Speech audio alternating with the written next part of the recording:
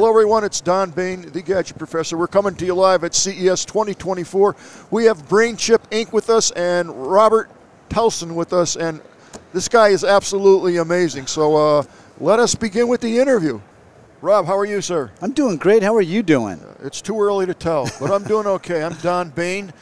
Now, BrainChip develops an AI neural network accelerator. No kidding. So what that means is intelligence, right? So when you look out at the floor here and you think of all these great devices that are being built, my favorite are the smart brisket machine and the home brewer machine and smart toothbrushes and all this intelligence that these guys are offering in their products. BrainChip develops a neural network accelerator that allows you to actually embed AI into these devices for the future.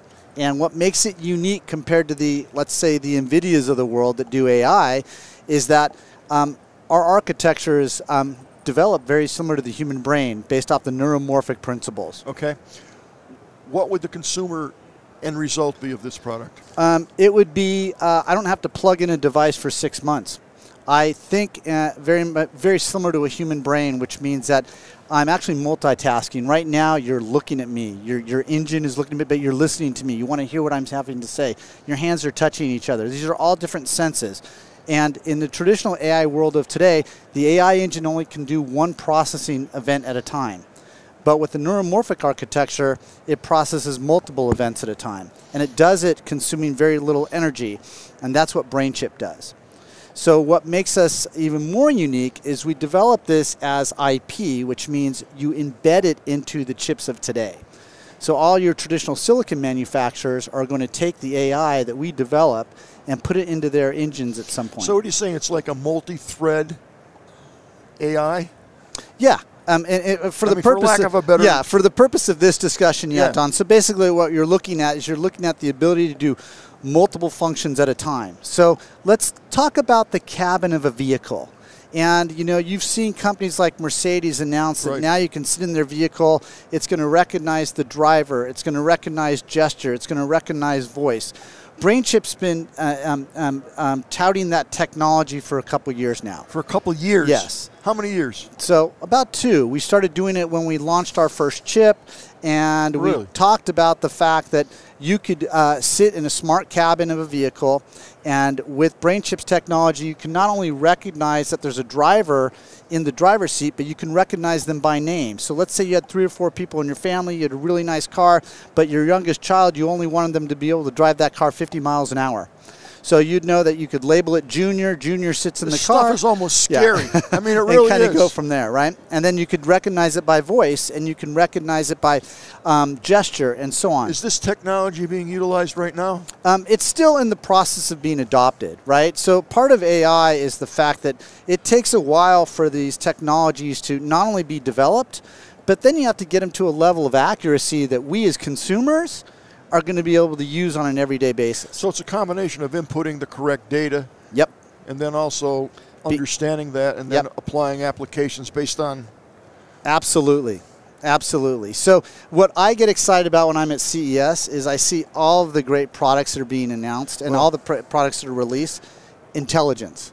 All of them, as consumers, we're going to demand more. I have to tell you, not to interrupt you, but every single interview that I've had, and this is the first time I've been at CES for 24 years, every single interview, and I've done quite a few, every one is AI. Yeah. There's not one person who's come up here. Yeah, not surprising. Not surprising, because the thing about AI is the message is extremely broad. And so a lot of us in the space of delivering solutions that highlight intelligent devices are going to sit and say, well, I provide it from a software standpoint, I provide it from a hardware standpoint. BrainChip's going to provide it from the initial embedded intelligence into the device. It's kind of like on steroids almost. Yeah, exactly. It's pretty fascinating. All right, now I have an interesting question for you. Okay. And this has been bugging me, and I haven't found the right person to ask, but you are. Oh, boy. 1 second here. 1 second.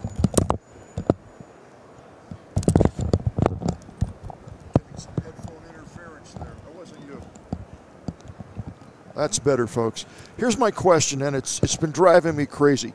AI in my head has been only around for 3 years at max, at least that I'm, quote, technically aware of it. And only in the last, again, year-ish, year and a half-ish, ChatGPT is relatively new, blah, blah, blah. How on earth can you put together a company at this high level using AI when it's ultra brand new? I can't understand it. So the great is that thing, a fair question? It's a fair question. BrainChip's been around for a while now, and we're actually on our second generation of our device. Really? We're have launched our second generation of our architecture. When you look at when truly intelligent devices will be integrated into consumer-based products, we're still 3 to 7 years out to see really, really intelligent devices that have the level of accuracy that the devices are thinking ahead of us or thinking at the same level that a human does. Can they think ahead of us? Yeah, we're seeing it right now with stuff like ChatGPT and the large language models and some of the stuff that's happening. It's moving at a very fast rate. So do you think AI is going to be smarter than the human brain? No, absolutely not. Just Why not? because it can't think at the same level that the human brain does. If we play this game right, though, there's going to be a lot of good that comes out of AI. It's going to be used correctly. But AI is still, and you can see it with ChatGPT, it's still making decisions that still aren't in line with how the human brain would function. But it seems to me that that's only a little bit away.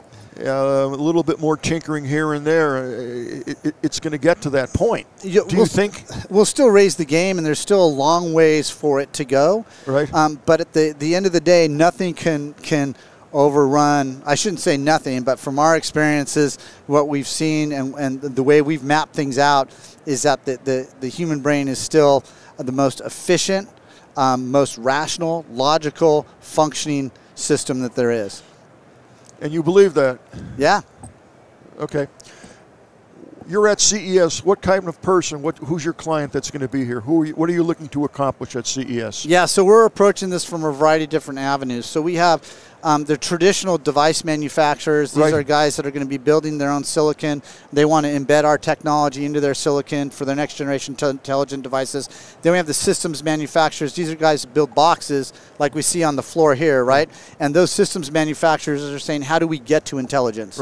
Right. So there's some synergies there that you're looking for companies that will have similar goals, and you're going to team up. Absolutely. Partnerships. And then we have the software guys that are doing a lot of great stuff that want to take their software, embed it into our systems and devices and work together. So we approach this from 3 different phases. Right. And we've had a lot of success, a lot of good discussions at CES, so it's a good year for BrainChip. Great. Well, Rob, thank you so much for being here.